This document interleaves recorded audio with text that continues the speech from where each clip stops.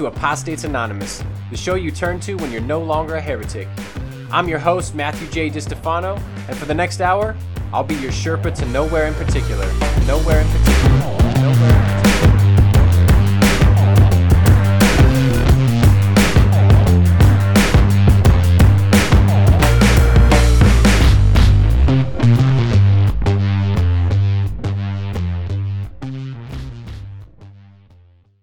Hey, welcome to another episode of Apostates Anonymous. I'm your host, Matthew J. DiStefano, and I'm excited to be here for another show.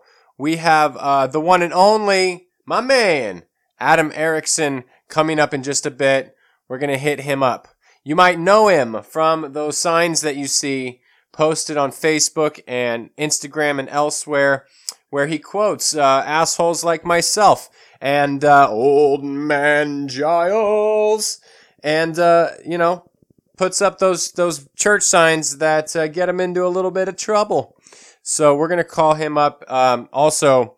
Before we do, I got to shout out to him because he and the Raven Foundation are the ones who gave me my start, so to speak. They were the first ones to publish an article I wrote back in 2015. So nothing but love from my man, Adam Erickson, and the Raven Foundation. And so I'm looking forward to hitting him up. You're going to like the conversation we are going to have in just a moment here. But before we get into that, I'm going to tell y'all that I have the opportunity to run advertisements on this show and make money doing it. But I'm not gonna. I'm going to do it a different way. I'm not going to waste time reading copy from some company I may or may not, get down with. But I am going to ask that if you have $1 a month to spare, that you head over to patreon.com and support me that way. Because instead of doing ads, I'm going to do it on a donor-based thing because I believe in giving away free content, and the people who could pick up the rest for not being able to pay are going to do that. And so far, it seems to be working. There's a lot of generous people out there that are helping support content like this, and I'm reverentially grateful. I can't even talk today. Why can't I talk, Matthew? I don't know. I don't know why. But I'm gonna have a sip of water first. Maybe that'll help. So for everyone who does that, love y'all. For everyone who can't, love y'all too. I'm gonna keep doing this. I'm going to keep doing my thing. I understand times are tough. I understand not having money. So I feel you. But if you do, patreon.com/MJ DiStefano. That's where you can support me. I've got different tiers on there. So if you're at $1 a month, you get a little bit. I'm not going to lie. You get some good stuff. $5 a month and up, you're going to get some more stuff. So, and I put books in there every now and then. All that kind of cool shit. I try to give away a lot of free stuff in there. And I'm sure that the folks listening who are on Patreon will tell you that I try to keep it populated with new content that is exclusive to them. So thanks to everyone who does that. Now, without any more wasting any more of the people's time, we are going to give Adam Erickson a phone call right now.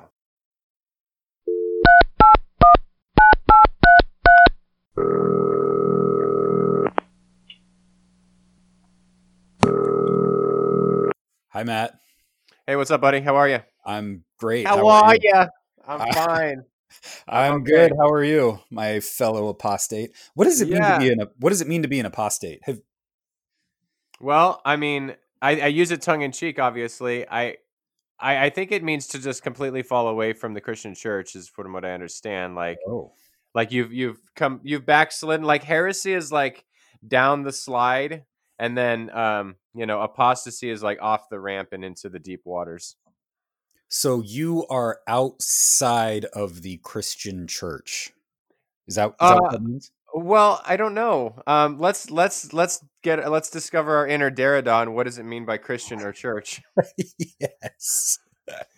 It depends on who you ask, I suppose, right? Well, I'm asking you. Oh no, I'm fine if you call me a Christian. I still love Jesus. I just think the rest of y'all yahoos, not you. I'm just kidding. Evangelical, yeah, you are. Evangelicals are definitely threw me out a long time ago. But I kind of use heresy and apostasy interchangeable, but I guess there's some nuance there. You think that the evangelicals really have the power to throw you out of the church? Fuck that, man. No, no, no. Again, this is all tongue in cheek. I Come think on. it's the terms. You know how it goes, man. I see your posts about your signs. You've got Yeah. your signs, man, and I know people get mad about that. It's it's just one of those things. We fling around terms so often they become meaningless. Yes. Yes. That's So good. why not use them as a joke? It's all just I a like joke. it. I like it. Yeah, I like it. So you yeah. like, but no, seriously, you have had a what would you call it? You've had a past with the church, and a lot of us have been burned by the church, wounded, and we've done some wounding, and we're all a part of this messed up, crazy life.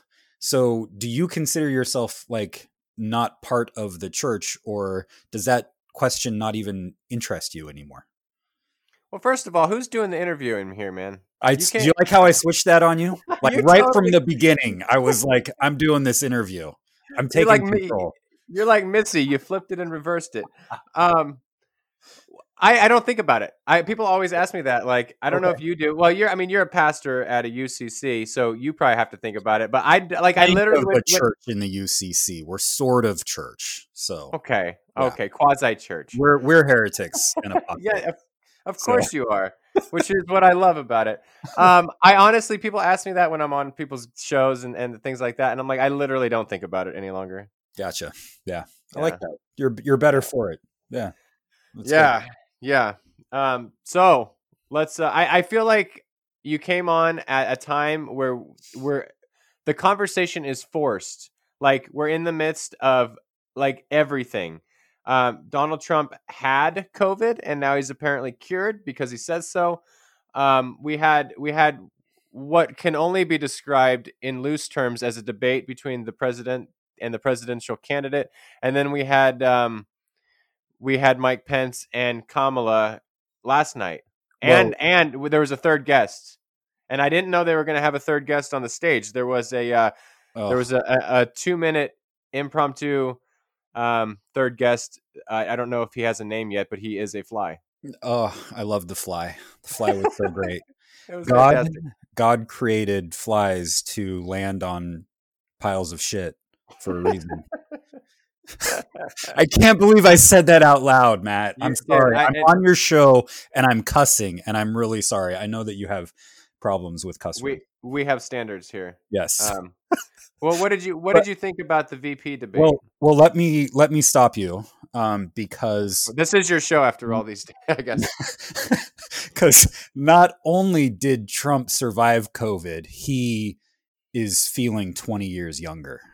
Fantastic. So, Matt, just go out there and get you some COVID, and you're going to feel so much better. You're going to feel 20 years younger. And it's just fantastic. It's like the gift that Trump keeps giving us. Yeah, that was it was kind of like implied that like he took this one on the chin on behalf of the American people. It's like I'm gonna be out front. I'm gonna take the bullet for y'all. And now I learned a lot because I couldn't breathe for a little bit, and now I feel better. And so I fought the battle for you. Yes. I And was like, oh my god. we're all better for it because our sacrificial victim took one for the team. And Oh yes, and now he's trying to deify himself. Oh, you're oh, going Gerard, aren't you? right? Yes. Yeah. He's 20 years younger. He's the god. I think Oh my god. yeah. Yeah. Yeah, that's brilliant. No, he's like coming out of the waters like that Southern American goddess with she gets sacrificed. I forget which tribe. She gets sacrificed and then she comes up out of the waters like with all Yes. the animals and the bushes and the flowers and she's this like amazing goddess and this is it's brilliant. It's just death and resurrection. He's resurrected as a new god. I was going to go with zombie. I think he's a zombie. Well, that works too. Uh, Oh man, what did I think about the vice presidential debate last night? I it was like everybody keeps saying how it was like there were adults in the room compared to like the last time. well, the But bar was pretty low, to be fair. the bar was low, but I mean, Mike Pence just kept talking. He just kept going.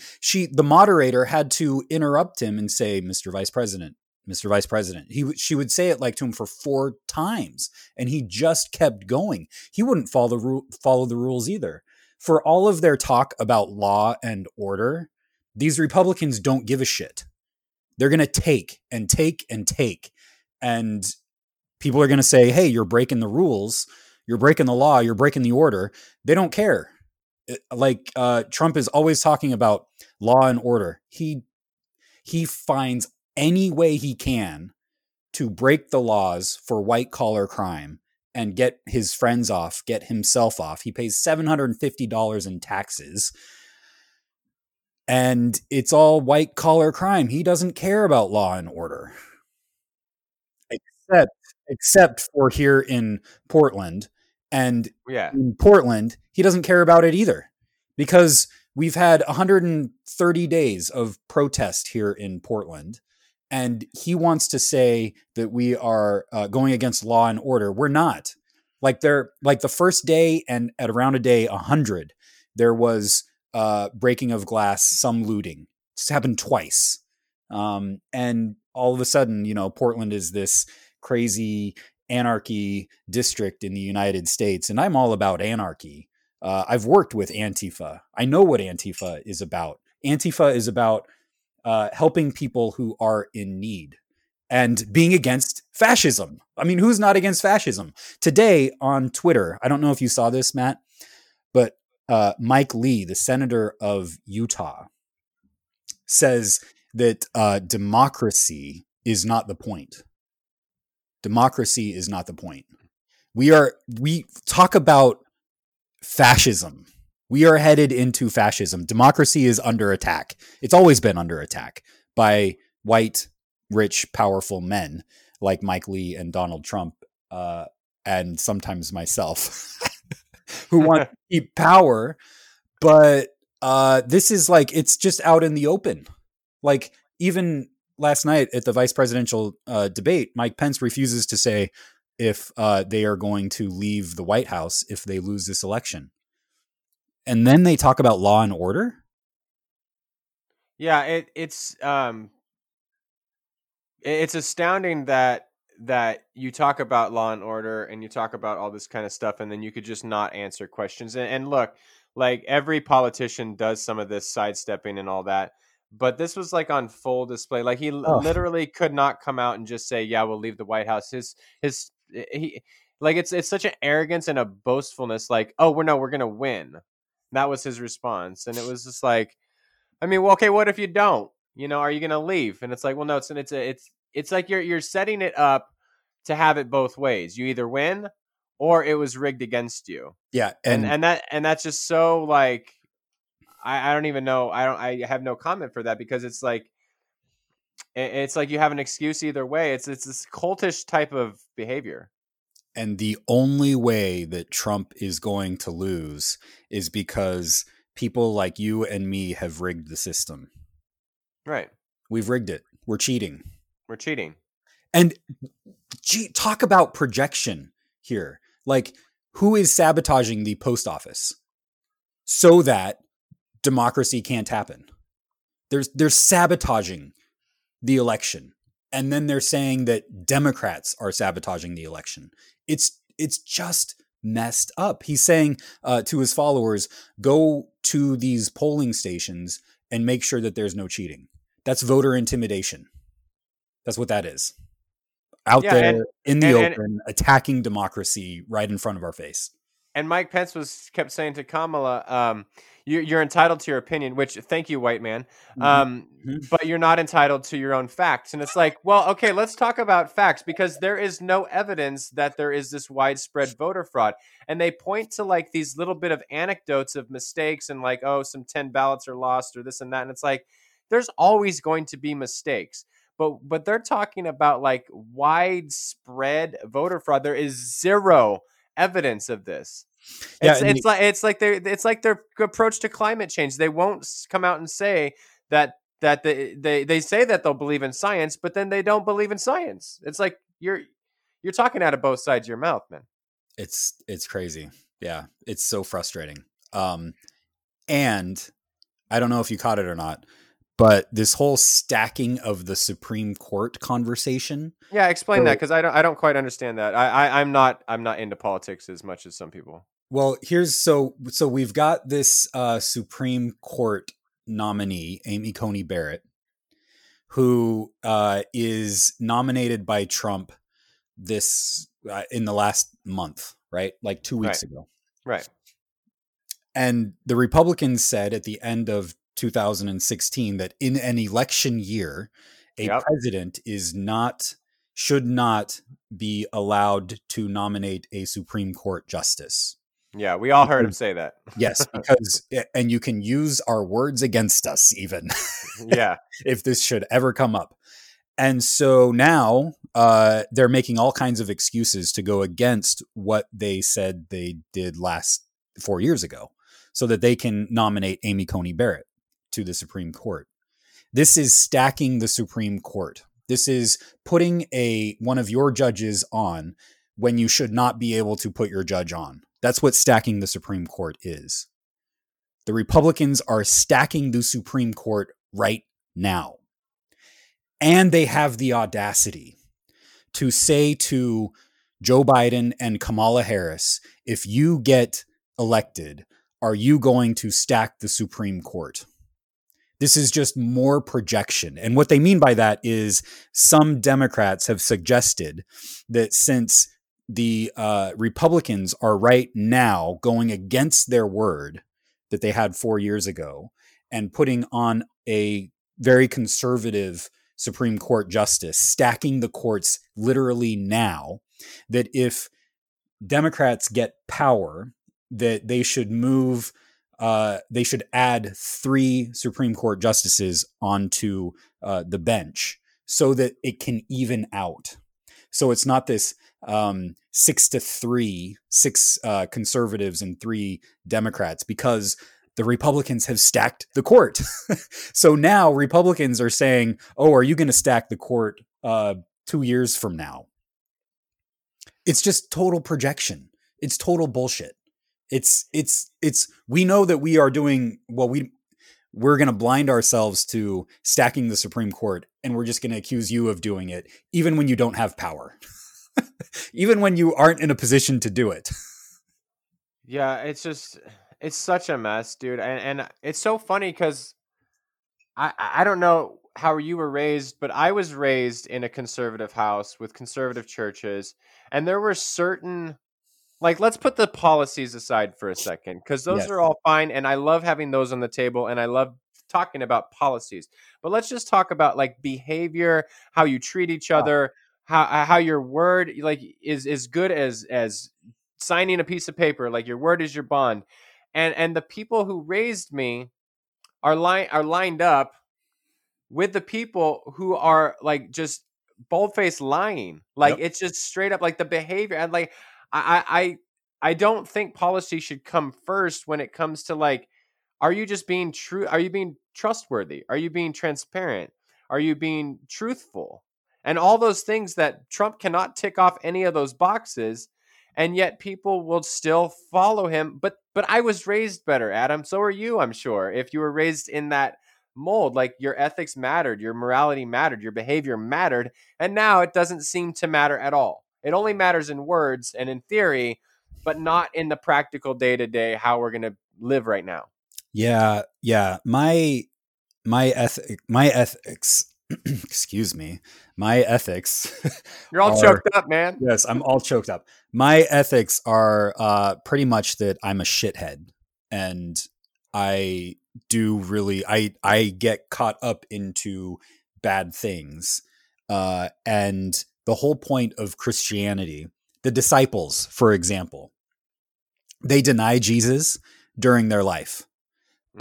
They constantly don't understand what Jesus is up to during their life. Even after the resurrection, they fuck things up. They fuck things up during Jesus' life and after his life. But the whole point of Christianity is to look back on your life and say, oh, I messed that up. And Jesus comes back and says, hey, let's try again. That's what the resurrection is all about. Yeah. Hey, you messed up, and let's try again. So when we talk about ethics, I want to have room for people fucking up, because I've Yeah. fucked up in my life. Yeah. And you look back, you try to get help with it. You look back and you say, "Oh, geez, I need to go in a different direction." Conservatives are always like, "You liberals never talk about repentance." Exactly. Well, guess what? We do. We do. Yeah. And you need to talk about repentance, not for our LGBTQ siblings for being lesbian, gay, or bisexual or transgender. That's not the point. The point is we all hurt one another, and look back on your life and find the ways where you haven't lived an authentic self, and then try to live in a more authentic way. Realizing I'm going to mess up again, you're going to mess up again. And guess what? That's what the human condition is all about. But Jesus, God, always comes back to us and says, let's try this again. So the fact that like Trump is in a pattern of lying and uh, uh, whatever whatever we want to say is understandable. But if he doesn't do any work on trying to change that pattern, if he's totally blind to it, saying that after COVID he feels 20 years younger, I mean, how irresponsible is this? And encouraging people to like saying one time, "Oh, it's patriotic to wear a mask," and then having these outdoor events like Amy Comey Barrett, where there was a super spreader, and saying, "Oh, it was just an outdoor." Mike Pence said yesterday it was just an outdoor event. It was not just an outdoor event. Before, they were inside. Afterwards, the event went inside. This was an inside event and an outside event, and they're lying about it. Yeah. Yeah. I'm glad you brought up repentance, because I've heard that, you've heard that. When I came out as a universalist, I especially heard that, we got to talk about repentance. You guys never want to talk about repentance. And it's like, I'm fine. Like you said, with people fucking up, I fuck up all the time. I don't know a single person who hasn't. Yes. And so I'm all for that. I understand people are going to mess things up.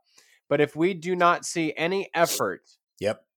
of trying harder, when we see a Come doubling on. down, Come on. it's like, what are we doing here? Yes. It would be so refreshing if Trump or Pence or any of them would be like, yeah, you know what? I made a mistake there. I made a mistake. I'd be like, holy shit, this is like the end of the world as we know it. That is like a sign of repentance. Great, change your mind, change your thought patterns. But where is that? Where is Yeah. that? Yep. And here I'll tell you about one of the issues that I was dealing with last night when I was watching that debate. And this is how white supremacy works within me. I was watching that debate and I was like, Kamala, why aren't you fighting? Why are you so nice? This is the problem with Democrats, is that Republicans always bring a machine gun to the fight and we're bringing a butter knife. Yeah. But there is still this norm for women. Yes. And it's not right, and especially women of color. Yes. That you just can't cross. Yes. If Kamala had fought back, she would be the angry black lady. She already is. Yes. Because people on Twitter, I clapped back to someone who was saying she was bitter and angry and this and that, and I was like, that's exactly what I expect people like you to think. She was so incredibly nice. Oh, she was so restrained and yeah. Like, I wanted her inner black woman to come out and like whoop on Mike, but I understand, that unfortunately that societal norm, the tendrils of white supremacy is, through all of culture. Yep. And Mike Pence denies it. He's like, "Oh, Joe Biden and Kamala Harris want you to think that there's implicit bias and racism within the United States. You're not racist. It's just so." What he basically said, it was like Trump has two Jewish cousins, so he can't be. And that's, dude, I was like, oh my God, that's like, bro, I work with a black guy. I'm not Yeah. racist. His Like, his come on, his man. daughter and his daughter's husband are Jewish, so we can't. Yeah, yeah. Just come on. I was like, dude, that is so, like, come on. That's Yeah. like, I got that one black friend in high school. How could I be racist? Oh my God, dude. So frustrating. It was very frustrating. I was yelling at my laptop last night, like literally yelling, at not even like the policy. It was just like, you agreed to play by the rules, Yep. Pence. You're just like the nice, like, white evangelical pastoral version of Trump. Yep. But you're still the same. Like, you're not listening to what you signed up for. And I don't like using the word triggered all the time, but I was just like, oh God, I feel like I'm in some sort of sermon right now, and he just has that the gross pastor Yeah. look, and just like kind of talking like Susan kept saying, thank you, Mr. Vice President, Oh, thank you, Mr. Vice. It's like, don't say thank you, he's not listening. tell But him, just be like Joe Biden and say, "Shut up, shut up, man. man." Why don't they have a mic shut off? I can mute you right I'm, now with yes. this pretty inexpensive technology that we're using. I could mic you if Oh, you wouldn't shut up. you know what Mike Pence and Donald Trump would do if they turned off their mics. You know they would play the victim card. They Oh would yeah. take that all the way to the bank. They Oh would yeah. be the resentful victims and just come after the media and Democrats, and it would I mean, it would be the right thing to do to shut off their mics at 2 minutes, but they would take that for all they could. Oh yeah, they would milk that for sure. Yeah. You're absolutely right. But yeah. Well, So, anyway, well, yeah. Anyway, we have what, 20 some odd days until the election. Uh, I it's hard to get excited because I mean, I'm excited that there's potential for Trump to not be there anymore. I don't think he can actually not leave. Um, but I do worry about the voter suppression. yep. And I mean, I've never been particularly excited about Biden. But that's beside the point. Um, it's not always about having your first choice. Sometimes it's like, oh, we got to not drive this train off a cliff Yes. a cliff any longer. Yeah. Yeah. But it's looking like Trump. I mean, honestly, maybe Joe Biden is the right pick. He doesn't have to do shit. Trump can just keep shooting himself in the foot. I mean, he can't accuse Joe Biden of being a socialist. As That's much absurd. as much as I love Bernie Sanders, uh, and would have loved for him to have been the candidate, or yeah, I mean, he can't accuse him of being a socialist as much as he tries. So yeah, I mean, he's not my first choice, but yeah, But he's yeah, it did. probably. I mean, we see like Joe Biden is like winning by uh, 10 points plus. So we'll see what happens. I mean, we were overly optimistic with Hillary 4 years ago. So Yeah, so we'll see. We'll see. But Yeah. anyway, man, thanks for coming on and spending some time with me. Hey, it was my pleasure.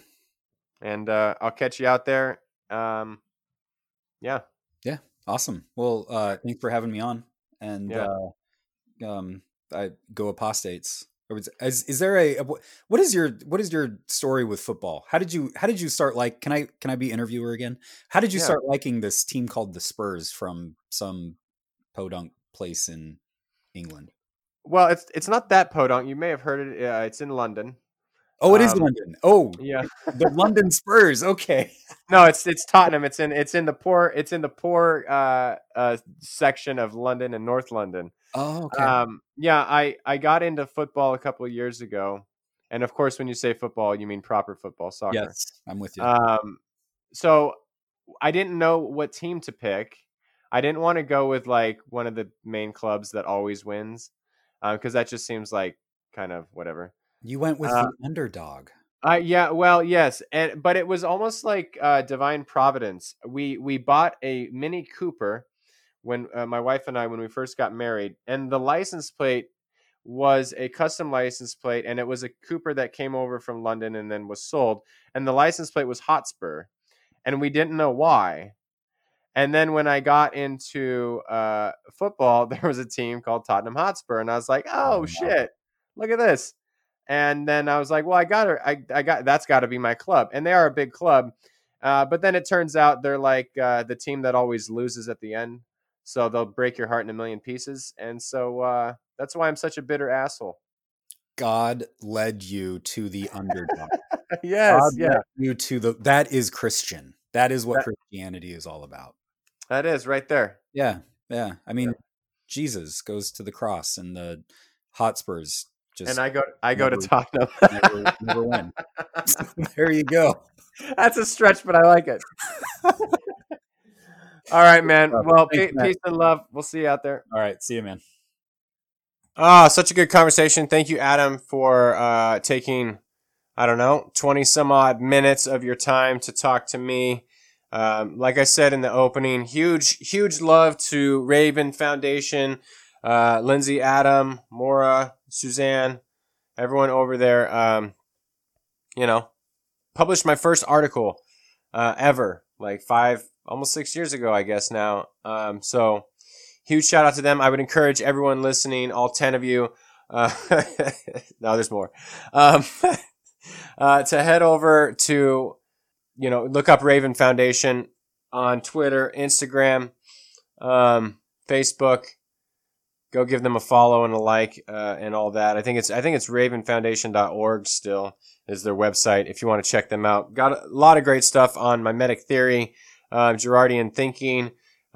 They distill it down better than anyone, in my humble opinion. So I know, I talk about mimetic theory a lot. I don't know if I've talked about it too much on this show, but in my books and all that kind of stuff, you probably know the deal. They do a better job than anyone, including myself, on how to get, the common person to understand mimetic theory in a comprehensible way with, not cutting corners, but still making it easy to digest and figure out. So, yeah.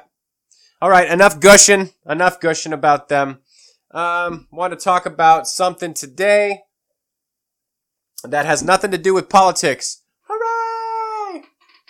Well, I guess everything has to do with politics, but I'm not going to make it political. I wanted to talk about, I've said before that I'm a universalist. I've written in my books that I'm a universalist. And I want to talk about what that means to me and why it's not necessarily derived from the Bible, although I do still think the Bible supports it. And I'll get into what I mean by that. So for me, universalism is not a dirty word, like some Christians will have you believe. To me, universalism and my universalism simply means that the ending of everyone's story is a good one.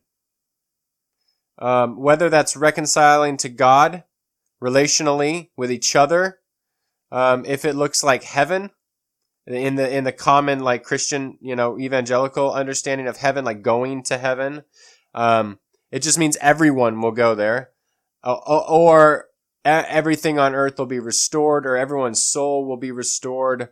Whatever that means to you, I'm cool with. I used to be a Christian universalist, and I don't even know if I'm not. I'm just more agnostic on whether Jesus is like the linchpin of the whole thing or not. I'm totally cool if he is. I'm totally cool if everyone is reconciled to God because directly of Jesus and Jesus only. Although I tend to be more pluralistic these days. And we're going to talk about this on I think we're going to do a series on Heretic Happy Hour. And in one of the episodes, I wanted to talk about pluralism. I'm not going to give away what the series is going to be exactly, but I did want to talk about pluralism. And what I mean by that is that I think all faith traditions can lead you to God. And I'm not saying all faith traditions in all the forms that they're practiced. I'm just saying, like, the more mystical, non-dual, enlightened interpretations of the faith can lead you to God. And I know if we had pitchforks with us and we were in an evangelical church, I'd be dead, or driven out, burnt at the stake for saying something like that. But this is 2020 and we don't actually do that, I suppose, any longer in the church. Although, sometimes we can be a little violent, can't we? So, that's just where I'm at. And I'll tell you why. And no, it's not the Bible. It's just experientially. Like, I just see and feel in my heart and a knowing, capital K knowing, capital KNOW knowing, that relationships, when they're restored to their right form, are like the highest form, of what we're meant to be doing. And even like the shittiest relationships, like me and my father, my estranged dad, might not ever talk to that guy again in my life. But I know deep within my core of being that the ideal state for that relationship is reconciliation and restoration. And he's done some shitty things. Like, just as a dad. Like, I'm not even calling him a shitty person. I'm just like, I'm trying to be objective as like how I would want to be a father. Like, pretty much opposite of him. But I recognize his value. I recognize that he probably made bad decisions. I know he made bad decisions because of trauma that he had. He wasn't able to overcome it and be able to like flip it on its head and not be that way. So I know that in my bones that the right thing for that relationship is restoration. Now, that's not going to happen in this day, in this age, in this life, potentially. Maybe it will, but it's not for everyone. It's not for every one of those relationships. That's just an example. We know that people go to the grave without reconciling to God and themselves.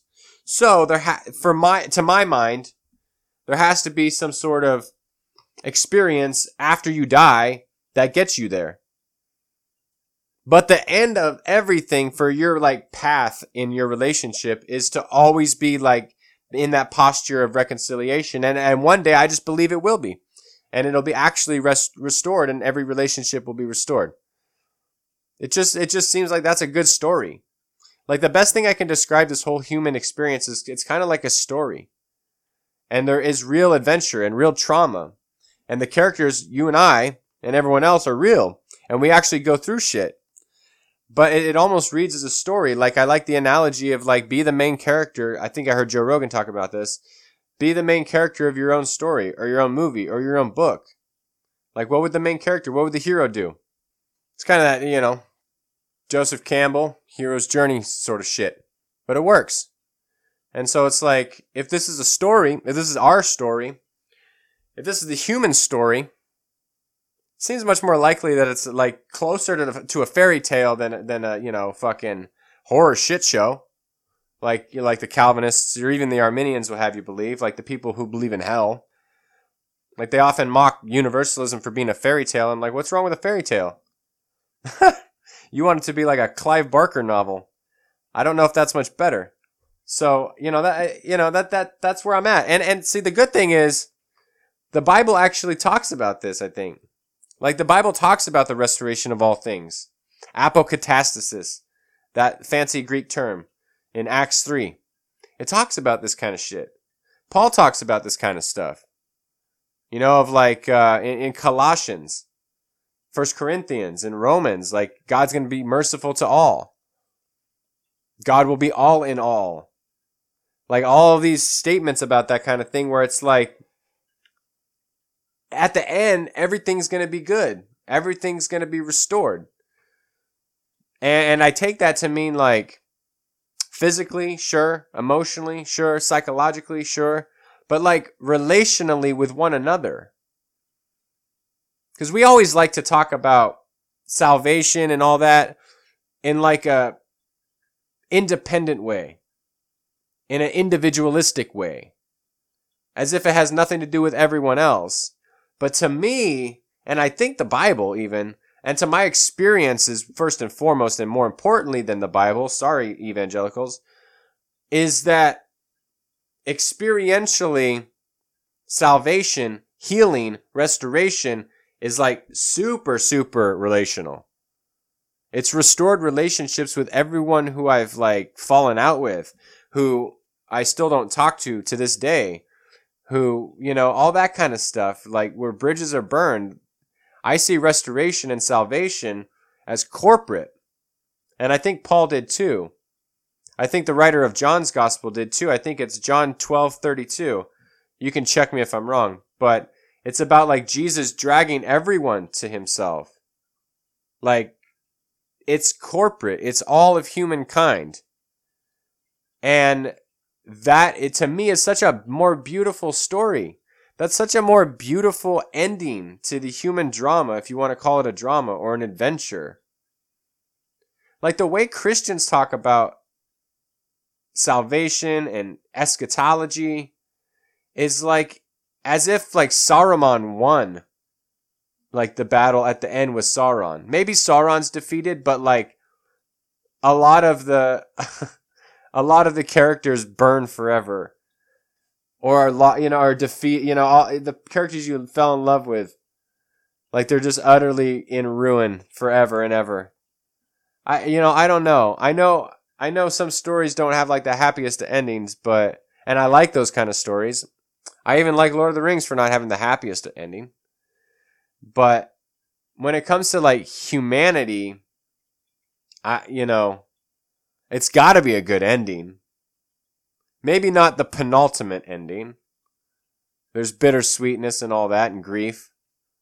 But in the ending, the telos, the eschatological ending, when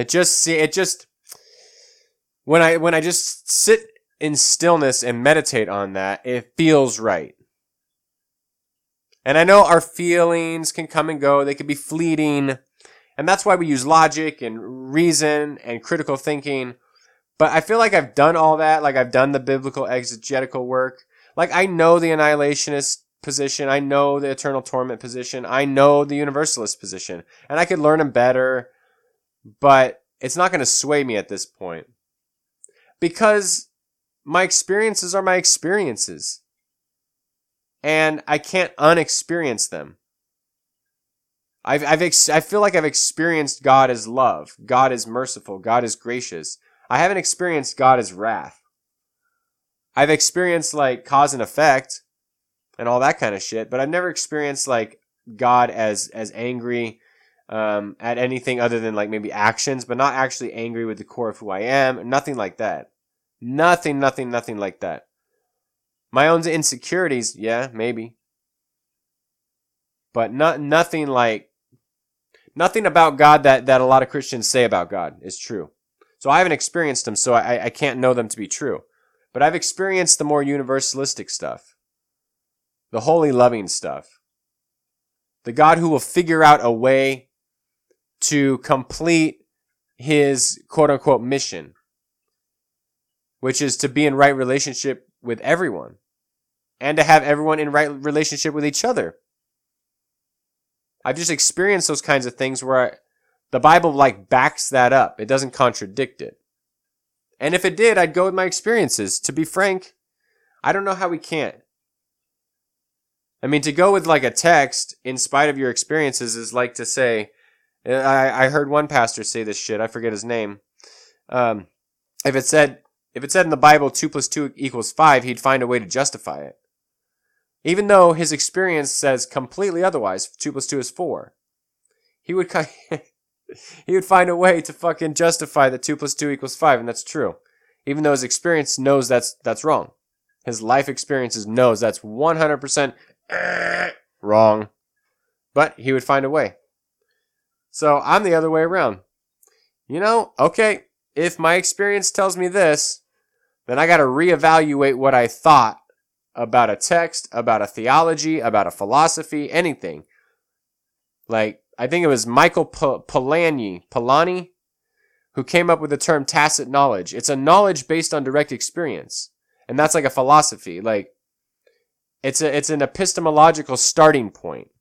Meaning how we know what we know is first and foremost directly related to what we experience and what we learned firsthand. So, for example, like if I say I know how to ride a bike, what I'm not talking about is I read a book on physics that explained how bikes stay up and how you pedal and get some motion and how you turn with some centrifugal force. That's not what I mean. That's not what anyone means. They didn't read the instruction manual and they say, oh, I know how to ride a bike now. No, they jump their ass on the bike, bring, bring, bring. They roll down the road and they fall on their ass and they get back up and they fall and they get back up. And then they figure out the balance point and then they ride the bike. Actually ride the bike. And then they can say, I know how to ride a bike. That's tacit knowledge. That is experiential. And that is the starting place. This is the starting place of my universalism. And it should be the starting place of anyone's beliefs. But we get so tied up in what we've been told is true. I love that Alan Watts, is it an analogy or some sort of teaching? He says, in fundamentalism, you have the spiritual leader, the pastor, is stealing your watch and then selling it back to you. That's your spirituality. You're getting taken from what's rightfully yours. You're getting sold back to you. And that's like how we approach spirituality. We're being told what is true based on someone else, which is likely based on someone else, so we've removed ourselves from even trusting our direct experiences. But again, I contend, oh, who the fuck are you, Matt? Well, this is my opinion. This is my show, goddammit. I contend that, the Bible does not contradict my experience of universalism. Hallelujah, praise the Lord. And the patristic universalists would probably agree with me. It's a funny thing that in the early church, universalism was so accepted. Not only accepted, but was the forerunner. It was in the forefront of how things worked out in the end. Augustine said, very many believed it. So it was pretty popular. It was pretty popular. It's impossible to know, count up all the Christians, how many believed this, how many believed that, how many believed that. Because most of them were probably illiterate. And obviously we only have select writings from some of the theologians. So it's impossible to know how many of the population of Christianity believed what. But we know it was a predominant doctrine. And we know it was accepted. I'd say, hell, for all of the stuff I say bad about Augustine, I bet he would even accept the universalists. When he talked about them, he didn't say they're going to hell. He said that there was too much compassion or too much emotion with how they approach things. And he even said, they're fine with their Bible. They use the Bible to justify that and all that. He didn't condemn them at all the way people condemn us now. He just disagreed. So it was accepted. It was accepted all until later. It was never heretical until I think the 600s. Maybe 500, 6th century. 6th century, I think, is when it was first deemed heresy officially. So, these people who tell you it's always been this way, we've always known about hell as eternal torment or even annihilation, they're one of two things. They're lying to you or they're ignorant. They simply don't know. Or they know and they don't want that out. They don't want that information to get out. To you dumb plebs. To the people who fill their coffers. I can go down some conspiratorial waters. But, I don't know. I try to give people the benefit of the doubt and just say they're ignorant. They don't know that the early church was highly universalistic. They just don't have that information. That's why I wrote one of the chapters in Heretic about the history of universalism in the early church and how it became not an accepted doctrine. But it's coming back, yo! It's coming back. Don't call it a comeback. It's been here the whole time. It's been, little blips every now and then, but now it's getting more popular. Thanks to old Bobby Boy, Bobby Bell, Rob Bell, and people like that who put their neck on the line and get shat on by the Christian church. But they're doing the good work. They're doing the good work, my savior. There's this evangelical church just down the road, and every Sunday morning they play their music, and they're doing it outdoors because of COVID. Christ Almighty, it's terrible. I can tell. I can just hear the chords faint in the distance, and I can just tell. I was like, oh, this is that Christian music coming again. I forget. I came up with a verse this morning as I was outside having breakfast with my wife. It was something about praying the gay away. I don't know. I forget my lyrics. It was about Jesus, our Savior, the King above all kings. I don't know how I got to praying the gay away from that, but I eventually got there and it fit perfectly. It was beautiful. Beautiful. Oh, Lord have mercy. Anyway, what's the takeaway, Matt? Well, I'll tell you. The takeaway is trust your experiences and forget what the Bible says. No, I'm just kidding. If you like studying the Bible, I like studying the Bible. Not recently as much, but I still dabble. I still like it, and if you like it, that's great. But have your epistemology start with your experiences, and then figure out, if the experiences of the writers fits with yours. Because I'll tell you, a lot of people had agendas in the Bible. And so you have to approach it. Sometimes the Bible says things, we don't have to make it nice. We don't have to make it all universalistic.